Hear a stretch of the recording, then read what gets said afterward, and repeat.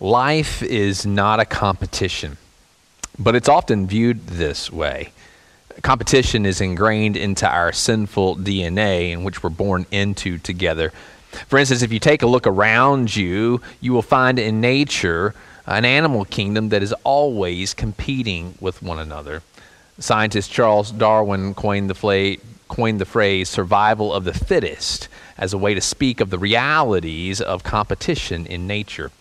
I've witnessed this firsthand at home as Angela and I put together a hummingbird feeder, and we set it up on our deck so that we could watch these beautiful birds come and eat. And we've had at least 3 of them come to the feeder, but what I've noticed is that hummingbirds are very territorial. So one of those birds actually is a bully to the other 2, and every time they show up to the feeder, he flies in and makes sure that they scatter away.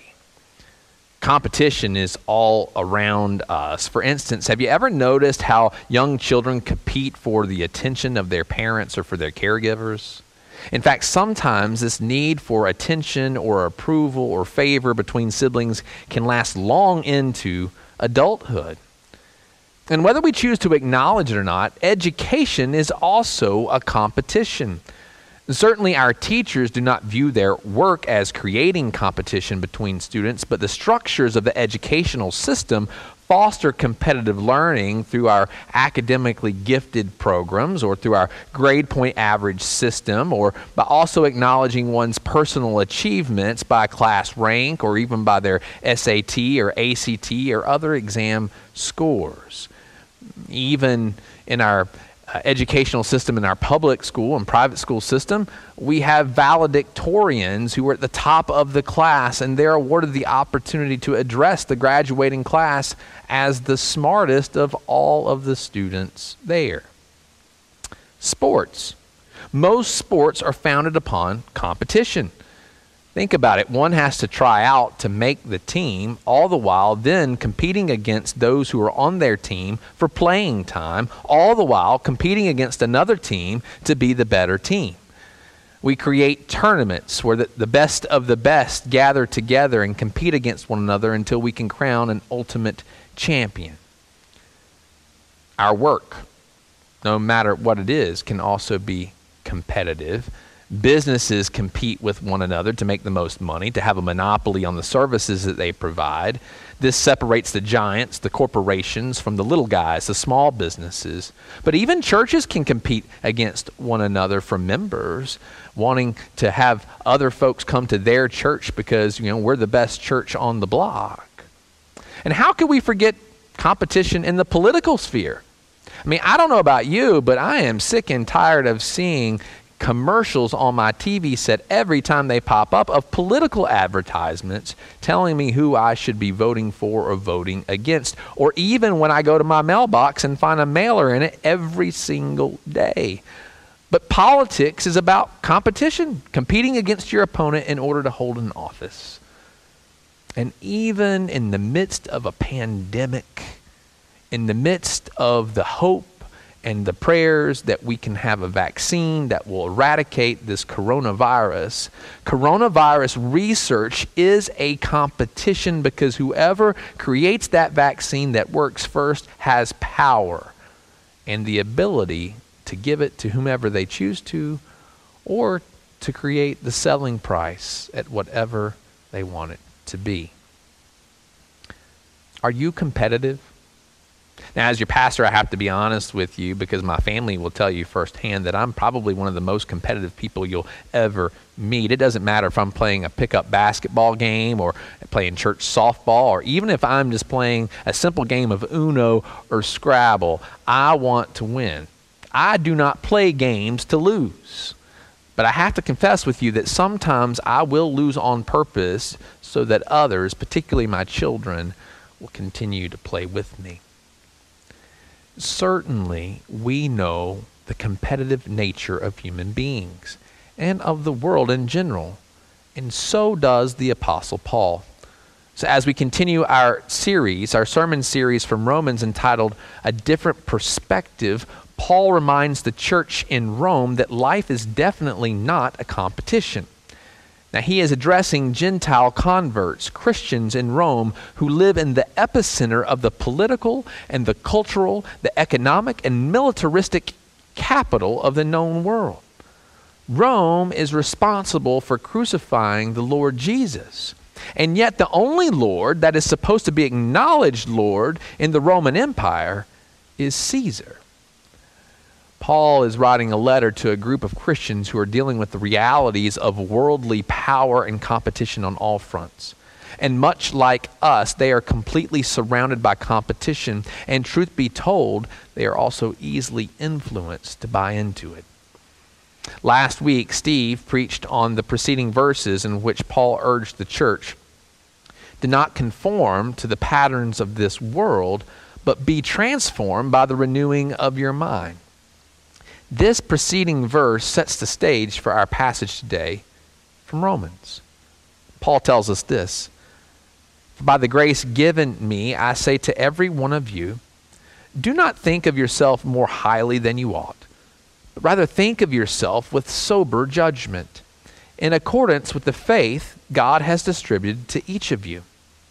For just as each of us has one body with many members, and these members do not all have the same function, so in Christ we, though form one body, and each member belongs to all the others. We have different gifts according to the grace given to each of us."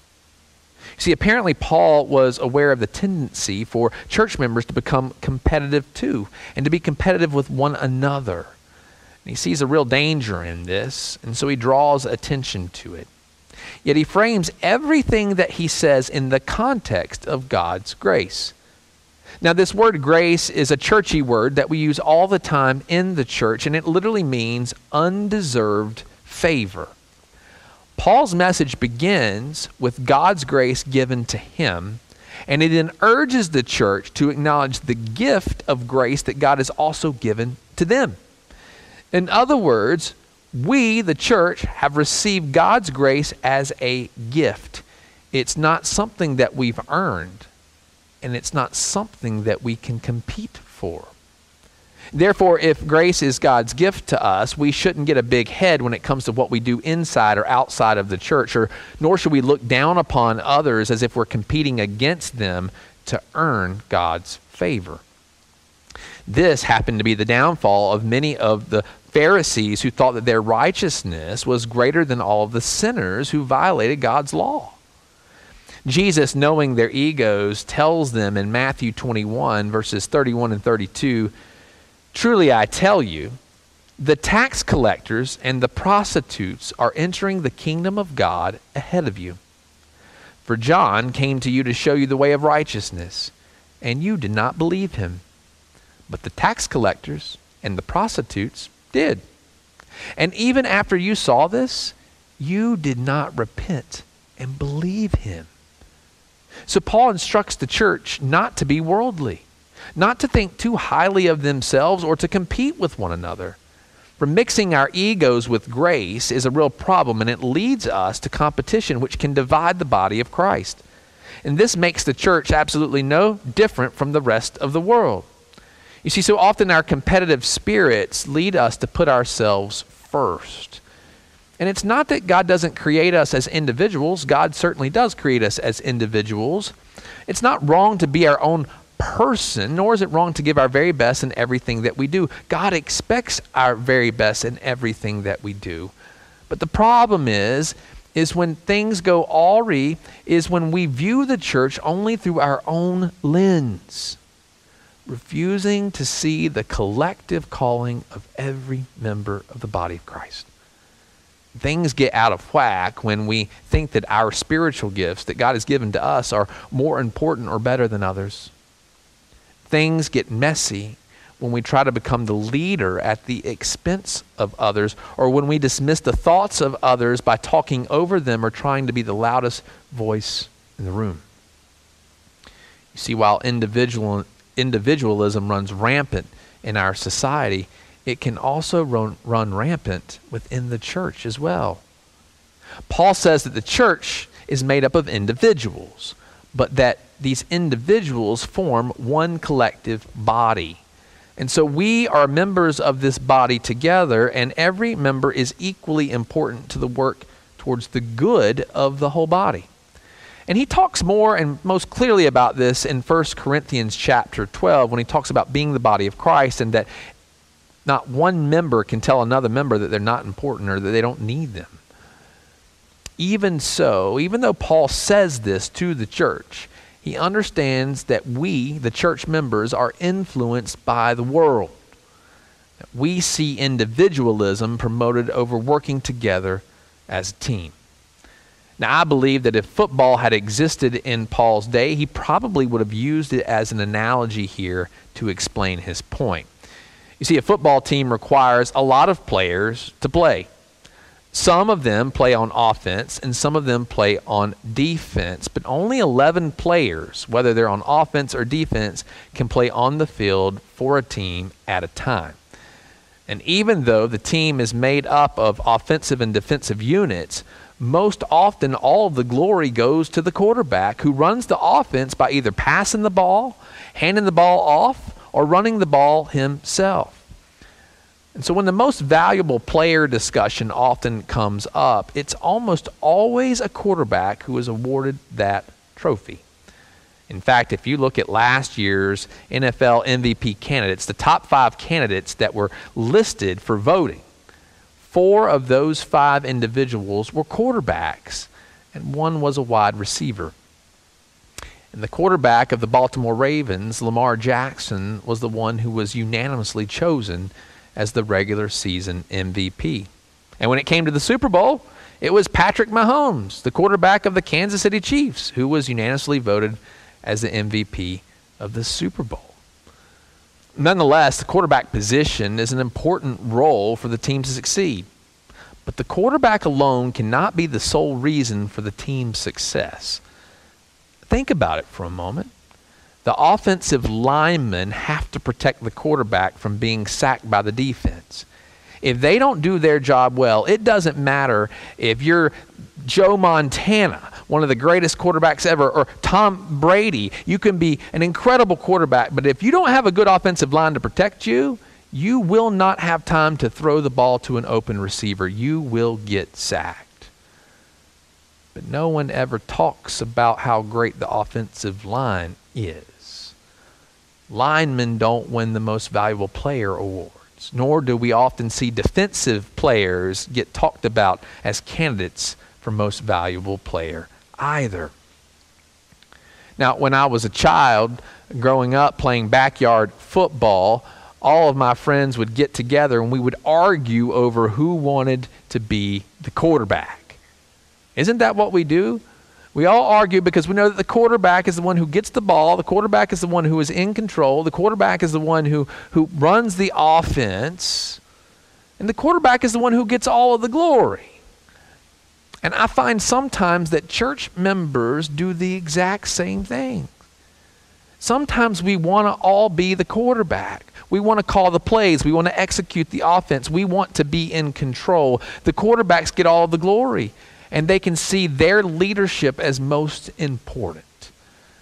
If you look at the life of the disciples and their ministry with Jesus, you will find even within the group of 12, James and John in Mark's gospel, they go directly to Jesus without the other disciples knowing about it, and they ask him specifically if when he comes into his glory, if they can sit at his left and his right as he rules as king. Now, they thought that Jesus was going into Jerusalem to kick out the Roman occupiers and to become the king of Israel and set up God's kingdom on earth. They had no idea that Jesus was going to be crucified.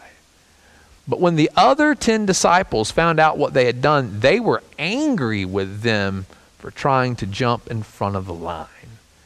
And so Jesus teaches them a valuable lesson. He instructs them not to act like the Gentiles who lord themselves over one another. Instead, that they are to be servants of one another. He says, whoever wants to be first must become last and the servant of all.